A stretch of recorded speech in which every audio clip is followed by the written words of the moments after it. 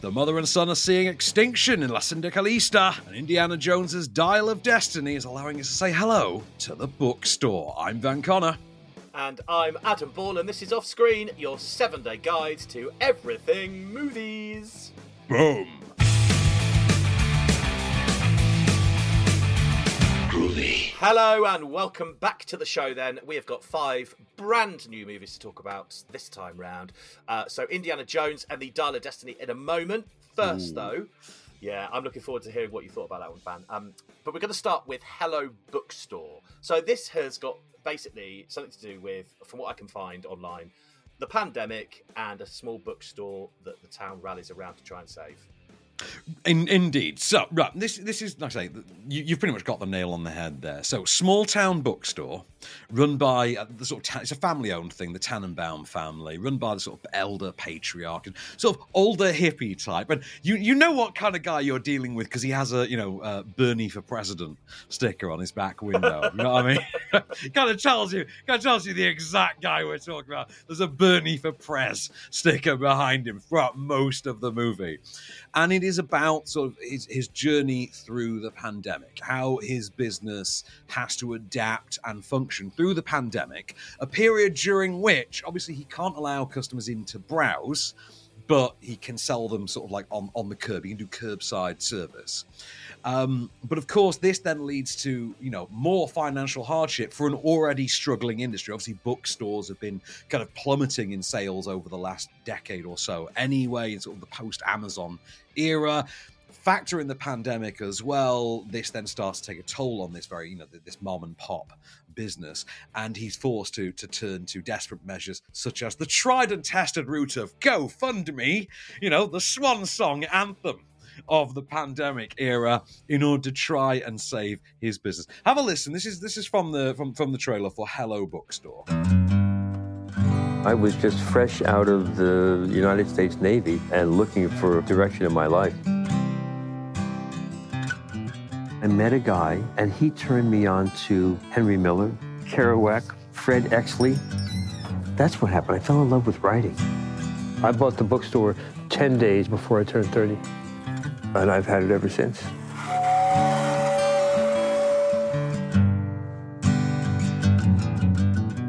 Look at the smile on that guy's face. He found a book. See, I know this kind of thing actually, it did happen everywhere during the pandemic. On my radio show during the pandemic, I had numerous bookstores that would come on and talk to me about the fact that they were not allowed people in the shop. So what they were doing is riding their bicycles to deliver books to people that wanted to buy them so that they could keep their business going. So is this quite, I guess, is this quite an emotional look at, what actually the pandemic did to things like bookstores? On the one hand, yes, it is. Like on the one hand, yes, it is, but this is through the microcosm of Matthew Tannenbaum's very specific prism. Like this is a bookstore that's very singular to this man's identity. He is on screen for 99% of this documentary. It's literally following him. I think it's the director of this is A.B. Dax, this is like a first time feature effort. Like, you very much get the impression this is sort of a local film school kid. It's like some local regular of the store kind of thing. He's like a local filmmaker kid, and it's like, hey, this would be a good documentary. It has that feel about it. And it's not said in a derogatory way. I think it's a perfectly well enough made version of what it is. However, what it is does not come without flaws. Again, as opposed to, Tannenbaum himself, who's a very likable enough character. He's a kook. He's an absolute kook. He's an old hippie in a cardigan. Like I say, Bernie for Prez, window sticker behind him. You know the guy. You know the exact guy. You can hear from the clip exactly who this guy is. You know what I mean? Yeah, totally. Yeah, you've met this guy. You know what I mean? And he's a lovely dude and everything. And I'm sure if you went to his store, you'd have a ball with him. I mean, the problem is it's a very boilerplate story. As you've just touched on yourself, you've had a million of these stories on your radio show. Like, this is not... I don't think this is a new story. I think we've all encountered this. I don't think it's as revelatory a story as anyone thinks it is. And there's not really a need to put a human face on it, because there always is a human face on it. Because if there isn't a human face, it's usually because it's a corporate entity and they don't need the support. You know what I mean? Like... Subway's not going out of business. The independent sandwich shop is. And if this independent sandwich shop is promoting, obviously there's a face to that campaign because it's an independent. You know what I mean? So it's kind of a fundamentally flawed idea. And then you have the practical logistics of this. And Tenenbaum himself kind of doesn't do himself any favors because, and this is one of those, real world kind of plays a part in this, where you just like, I'm sorry, my dude, no, this is your failing here. There is a moment in it that really sums up the inherent flaw of the movie, in which we see him several times, with customers knocking on the glass front door of the shop, and he says, no, you can't come in to browse, I'm sorry, no. I can serve you curbside, though, if you know what you want. And if you don't know what you want, you can go on the website and there's pictures of the books. That's what it says. There's pictures of the books, and then someone asked. You know how they always say you can't judge a book by its cover. Apparently, he thinks you can. Someone then asked him. In fact, a couple of people asked him, "Can I buy them on the website? Can I pay for them on the website?" He says, "No, we don't offer that." You're thinking, "Yeah, dude, but Amazon does allow you to do that, and like Squarespace is a thing. There are a billion plugins you could put in your website with very little effort that would have allowed you to. I know you're an old guy, but come on, man." And then it gets to the stage where the business is failing and he's turning to GoFundMe, and you start thinking, oh, so you can use online facilities when it suits you, but not when your business literally depends on it. Like, not to prop the business up, but when you need to survive. And it's a very infuriating contradiction.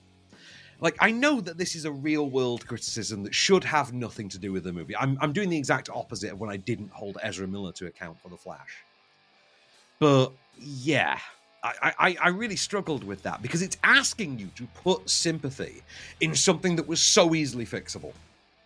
Well, I was going to say, what do you think they were trying to do with this movie?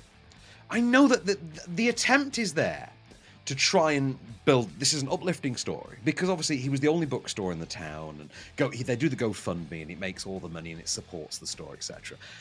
Again, very rushed, kind of slapped on the end, and you're sat there thinking, I mean, this is not an action thriller, so it hardly counts as spoilers, but this isn't really much of an underdog story. Unless the underdog story is really mostly about just how nice the dog is. You know what I mean? It sounds to me like this was planned during the pandemic when they thought this would be an amazing story, like coming towards the end of it, thinking this would be an amazing story, let's get it out there, there's this that's happened and that's without actually realising that, like you said, every independent bookstore was going through the same thing. This is the thing, I don't want to rag on it too hard because I know it comes from a good place. And Tenenbaum himself comes across as a very likable, clearly well-meaning person. And again, it feels it's like kicking a swan. You know what I mean? It just feels wrong. But at the same time, the swan is kind of an a-hole. To sum it up. So you have to kick it anyway. So you kind of have to kick it, but. Yeah, so it's called Hello Bookstore, which incidentally is in reference to the way he answers the phone, because it's called The Bookstore. Like, hello, bookstore. That's how he answers the phone. And, I mean, I'll be honest with you, I watched it, I had a lot of flashbacks to my time in Michigan. Like, it did take me back to a lot of, because it kind of looks like mainstream in Kalamazoo. So I did have that feeling, well, this kind of takes me back to that very small-town Americana feeling. Yeah, that almost Smallville feeling that you get in sort of a way on a lot of the mall streets, as they're called in small town America. And I had that feeling, and it was a nice, nostalgic, quaint Smallville kind of a feeling. But that in and of itself does not a good film make. I mean, to be honest with you, I wouldn't really recommend this to anyone. I thought The Booksellers was a better documentary about the ins and outs of book retailing, which, believe it or not, now seems to qualify as a subgenre, but okay, yeah. And somehow we've managed to waffle on about a bookstore for 10 minutes. Apparently. Well, if you want to watch it, Hello Bookstore is in cinemas from today. We're going to be back in just a minute. We're going to talk about the new Indiana Jones and the Dial of Destiny. We'll see what Van thought of that one in just a sec. Stay there.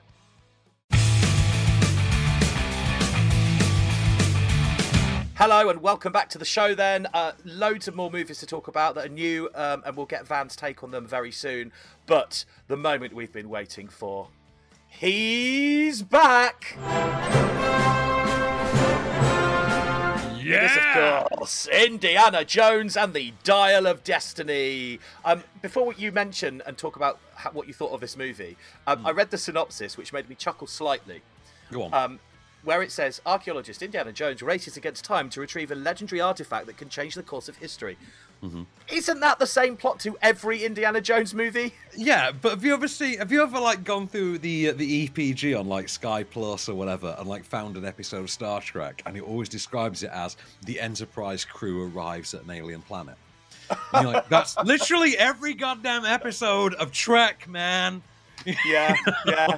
Well, they've done that with this, but I mean, that just doesn't necessarily point what kind of a movie it's going to be. You like, but you know, right. I just thought it did make me chuckle. Well, the good news is I can provide you with more context. Obviously, I got to see this about 10 days, 2 weeks ago now, something like that. Right, so it is 1969. Is the present day for this one. I think we were in the early 50s for Kingdom of the Crystal Skull, which is the last one. Prior to that, we were still in World War II with The Last Crusade. So one with Sean Connery, World War II. One with Shia LaBeouf, 50s, communist era, McCarthy witch hunts. Now, we literally open the present day of this on Moon Day. So July 21st, 1969, a.k.a. Moon Day. Right. Prior to that, however, you get a 20-minute epilogue to this movie using state-of-the-art CG de-aging technology in which Harrison Ford has been made to look 35 to 40 years old again. And we get to see exactly where Indy was when World War II came to an end. And it is one of the most breathtaking sequences to any movie, let alone an opening to a movie, I've seen in a long, long time. It also introduces Toby Jones and Mads Mikkelsen. The pair of them as characters to the Indiana Jones mythos. You've got Toby Jones as yet another academic friend of Indy's, who's got like an obsessive quest that Indy's, in on, and his one style of Archimedes. And you've got Mads Mikkelsen, who's a Nazi scientist. So, we're introduced them all at the end of World War II. We then jump ahead to the present day. It's Moon Day. It's the late 60s. Indy's, now the aged college professor, living in the same Brooklyn apartment we saw him in Kingdom of the Crystal Skull. Only now, the girls aren't quite drawing, I love you on their eyelids anymore and batting them at him in class. No, now he's the old man.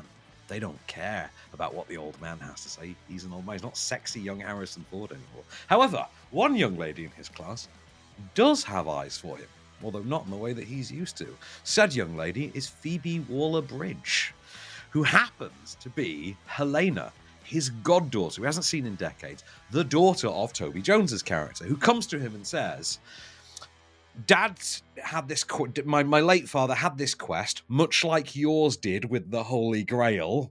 Follow that one. My dad had this quest, as you well know, the Dial of Archimedes, which was split in half. I think we've got half. Can we go and find the other?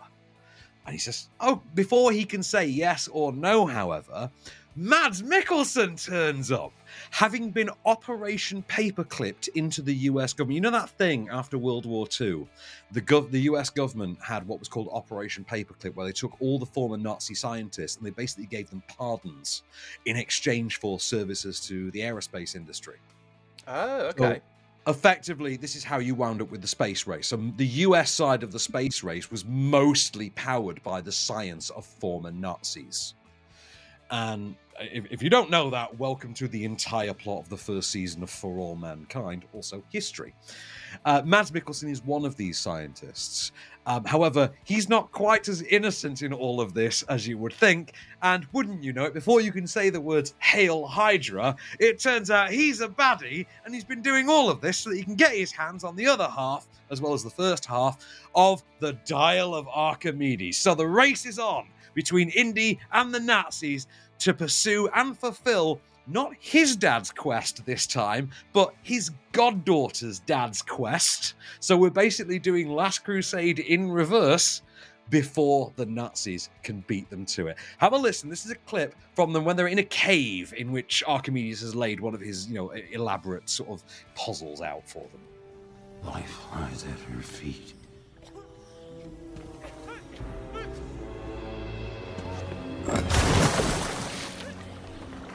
Water displacement. Get in the pool! Why? Help me open the door! Well, they didn't get out the doors. Get in the pool! Okay, I'm getting in the pool. Help me! Archimedes was fascinated by water displacement!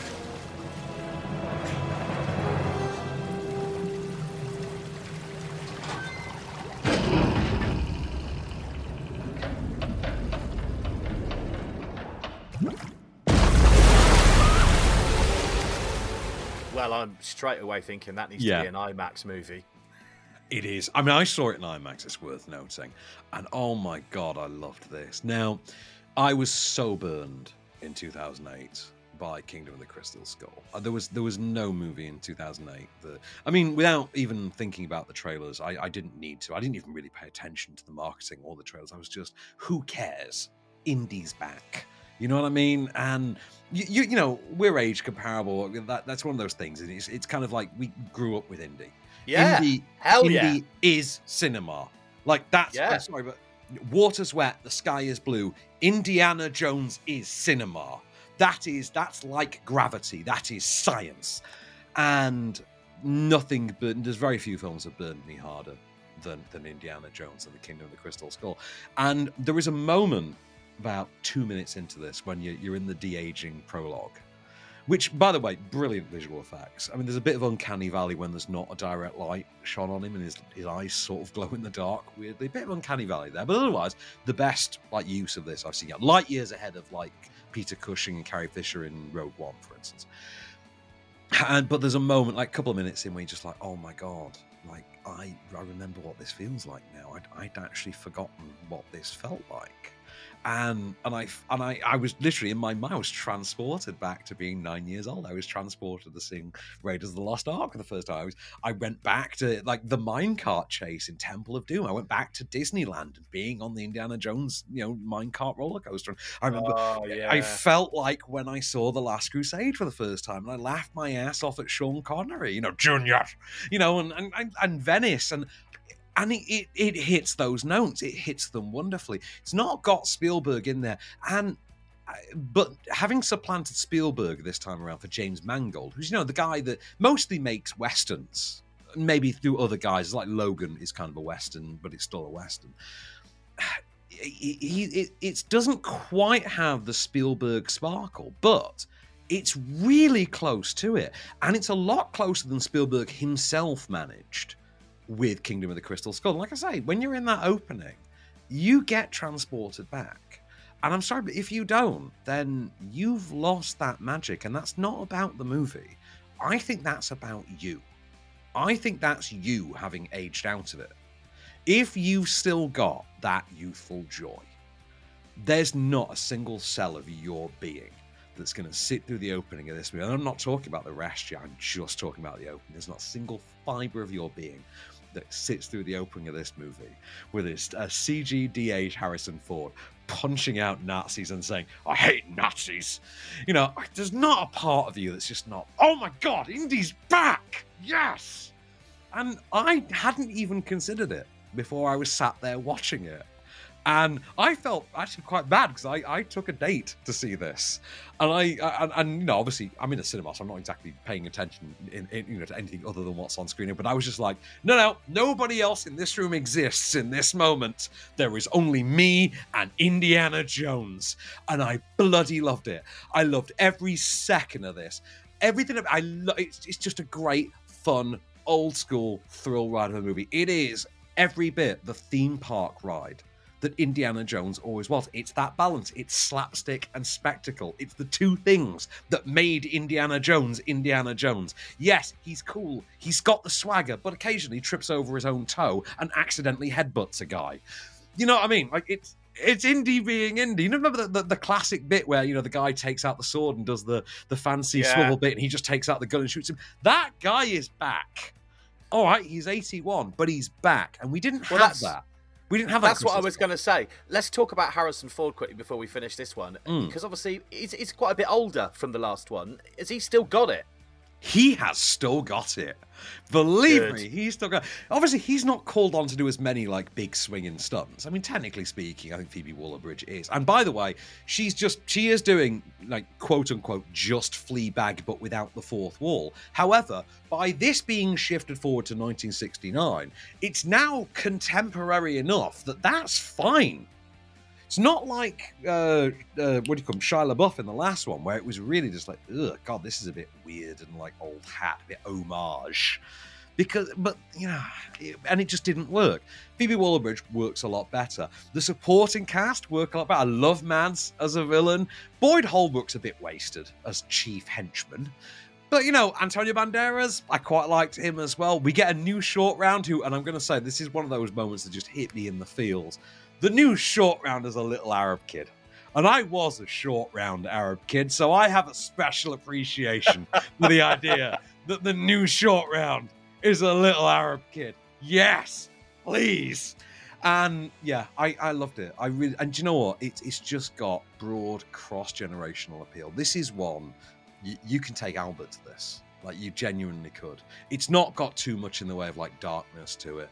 The ending is a bit on the nose with how far-fetched it wants to go, even within the confines of the indie series. But then again, first one, Ark of the Covenant, all of Temple of Doom, third one, Knight of the Templar guarding the Cup of Christ.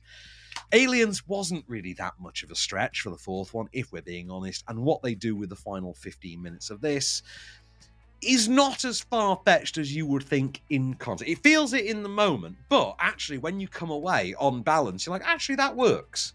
And they didn't make it quite as Doctor Who cliche paradoxical as they could have, or as much as I thought they would have. I thought this was a damn good 5-star blockbuster ride. I will see this again. I will watch this a dozen times before I ever watch Crystal Skull again. Incidentally, if you're wondering, yes, they do explain the Shia LaBeouf of it all. He does not appear in the film. They do give you a reason why. It is a valid, justifiable, and almost cheer-worthy reason why, if we're being honest. And it does actually build to genuine, heartfelt, emotional catharsis with a couple of returning players, and there are a couple of old faces from indie who do appear in there.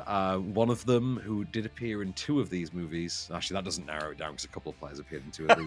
I mean, one of them really hits me in the feels. It's an actor that I've met a few times, and I think he's just a wonderful dude. And he turns up in this. In fact, if you've seen the trailer, you know that John Rhys-Davies is in it. What am I on about? You know that John Rhys-Davies, Salah, is in this because he's in all the marketing. And every moment that he's in it is just beautiful. I absolutely loved seeing him again. And it's nice to see where they would do it. I thought this was great.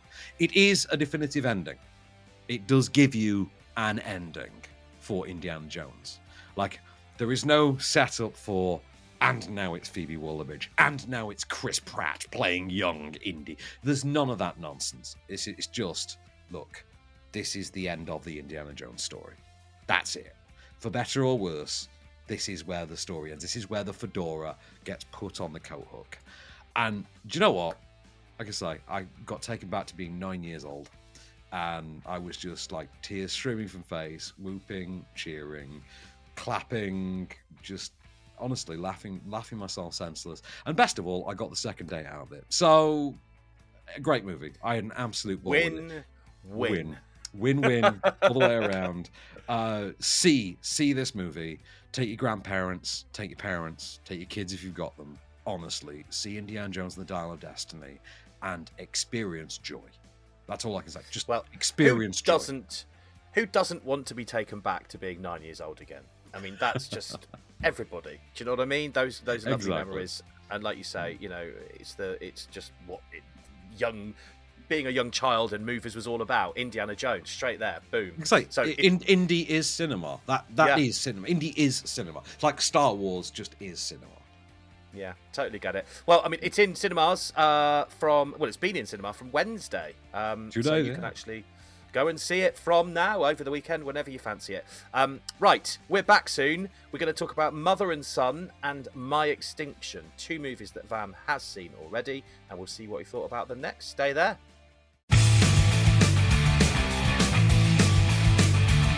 Hello and welcome back. Right, 2 more new movies to talk about, both out from today in the cinema. Mother and Son in a moment. First, we're going to talk about My Extinction. I've got a slight issue with this, Van, in the fact that Go on. I went online to do my research, which I do every week before we record this. No synopsis for this movie, My Extinction, at all. I saw some comment about someone saying it's about climate change, which kind of works with the title, but that's it. That's all I could find. Right, so what you've got with this one is like a low budget British made documentary. I think relatively self made as well. It's made by it's made by and starring sort of low budget filmmaker Josh. I'm gonna have to look it as I read it. I'm sorry, I can't pronounce his surname. Appignanesi, I think is an Italian name originally. Appignanesi, who's low budget filmmaker. His filmmaking project falls apart at the start of the movie. So why he's just casually documenting this, I don't quite know. It's almost like it's rigged. And the first act of this does feel specifically like he's restaged it, if I'm being honest. His filmmaking project falls apart, and he starts to get into environmentalism. He realizes that he should care more about the environment than he does. And he starts to look into why he doesn't care about the environment. So much so that he actually joins Extinction Rebellion and becomes an on-the-ground foot soldier for the Extinction Rebellion movement, using his filmmaking prowess to document it as he goes. And obviously, because he's a filmmaker, this gives him access to every vaguely known name that happens to attach itself to the movement as he starts to explore why the average man on the street doesn't care about climate change. Have a listen, and this will somewhat go with this kind of fits the thesis of the movie. There are 63% of this country is working class. It's more important to get them on board than it is the middle class and the upper class, because there's more of them. We only have to get, 2 to 5% of them. Whole thing's changed. Whole ball game's changed. And how do you do that? Your air quality where you live is. They're putting incinerators in your area, things that affect them right now. Stop talking about what's going to happen in the future. That's an emergency. I've got to ask, how old is he? Because he sounds about 12 in that clip. He's not that old. I mean, he has like a wife and young children. He's in his early 40s, I would say, at a guess, right? And there's a veritable who's who of names that turn up in this. Simon Burley from Mission Impossible, Julia Stevenson, Zadie Smith, George Monbiot. George Monbiot obviously turns up because climate change is involved. So of course, George Monbiot turns up. Of course, he didn't have a Guardian headline due that day, so of course he turned up. And right. This is exactly as nauseatingly preachy as you would bloody well think it is. I don't know how you personally feel about environmental activism.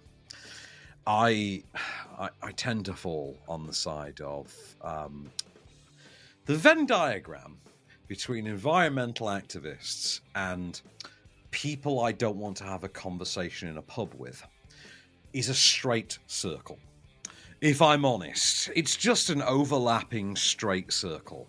I find that most environmental activists, in practice / reality, also happen to be completely insufferable and the kind of people you wouldn't urinate on if they were on fire. This movie does nothing to dissuade me of that position. And I don't say this because my ex-fiancée was a devout environmentalist or that I actively despise most of the ones I meet. This just hammers home the point that they're all insufferable. This is just one of the most insistent, trying, headache-inducing works of self-promotion I've ever seen. This gets to a stage where Josh Appenine, or whatever we're calling him, gets to the third act of this and gets to actually make a speech at one of these rallies or conferences and just gets on stage and tries to be self-deprecating. And you're sort of thinking, no, really, you just come across as a bit of a tosser, if I'm honest. I've not got much more context I can give you than that, pal.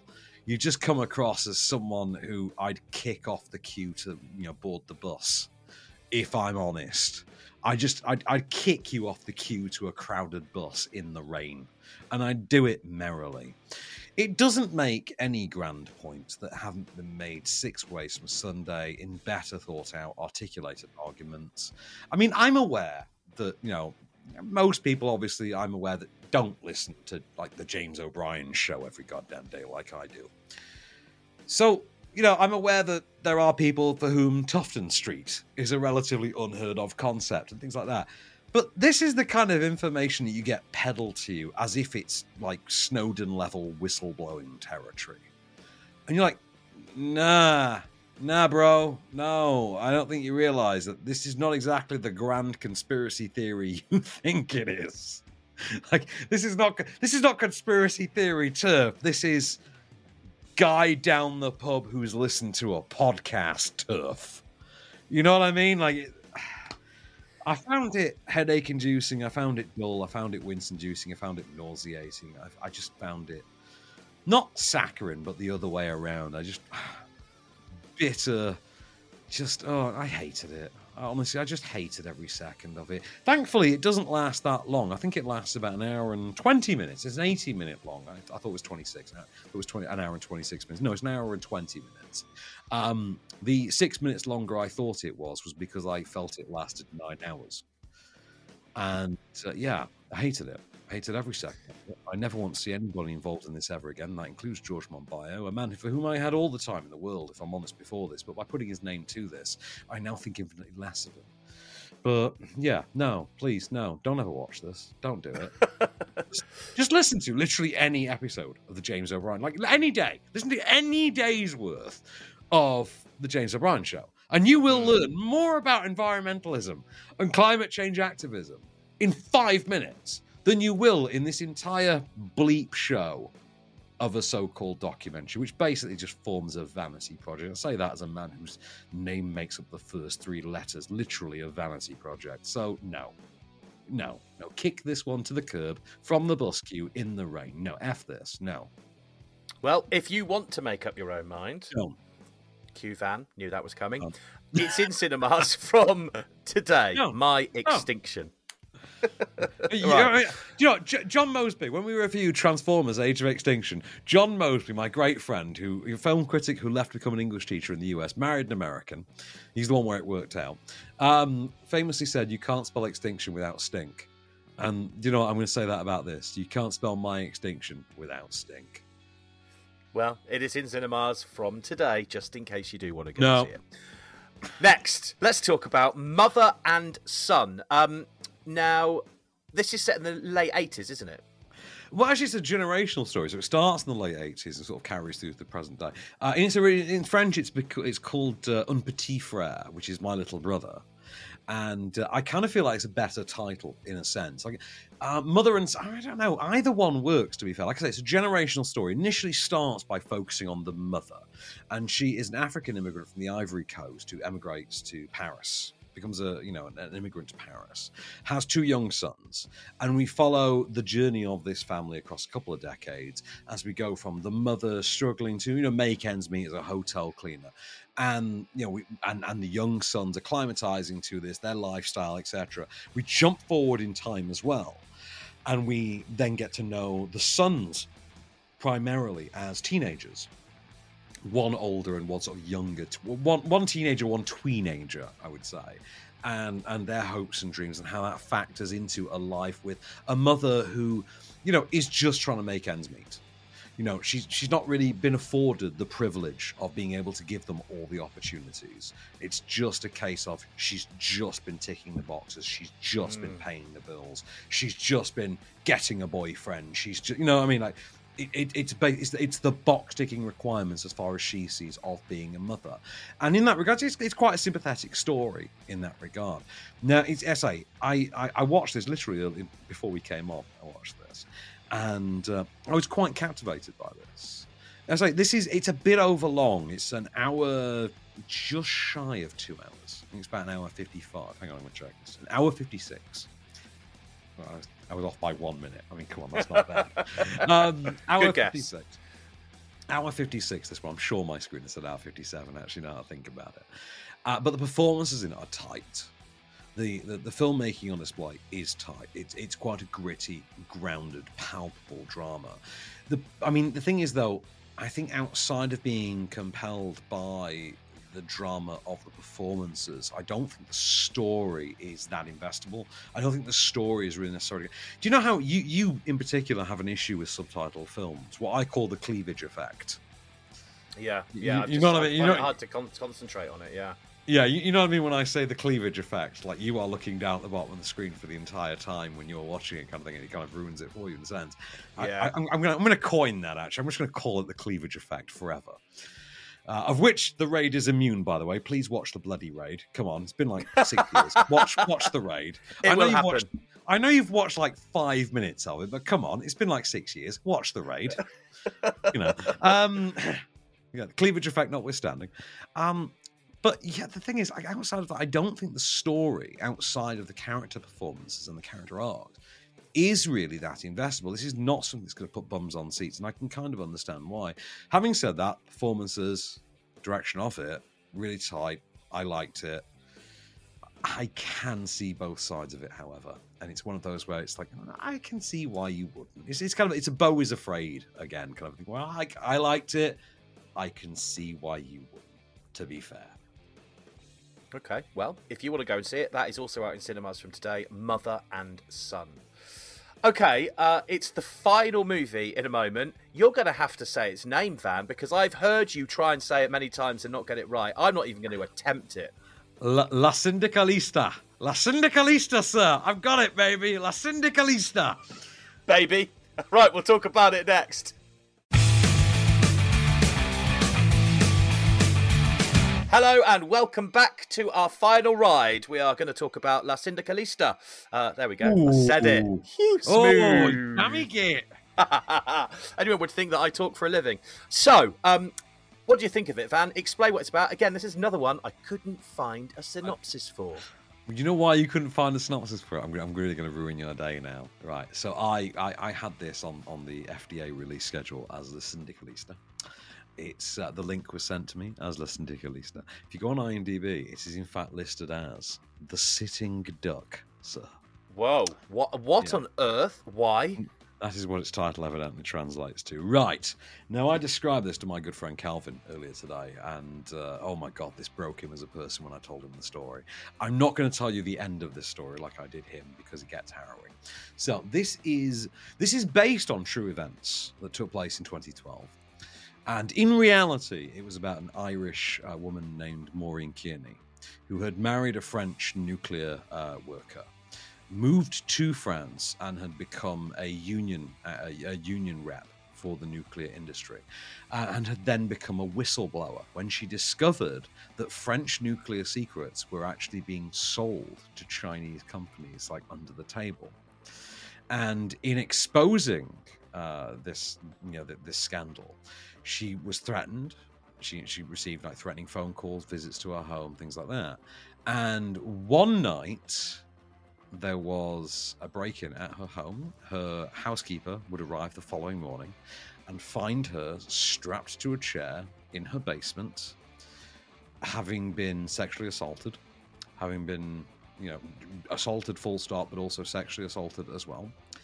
She was then gaslit and told by the police that she had made this up, and she was browbeat to the point that she was forced to admit falsely that this had been the case.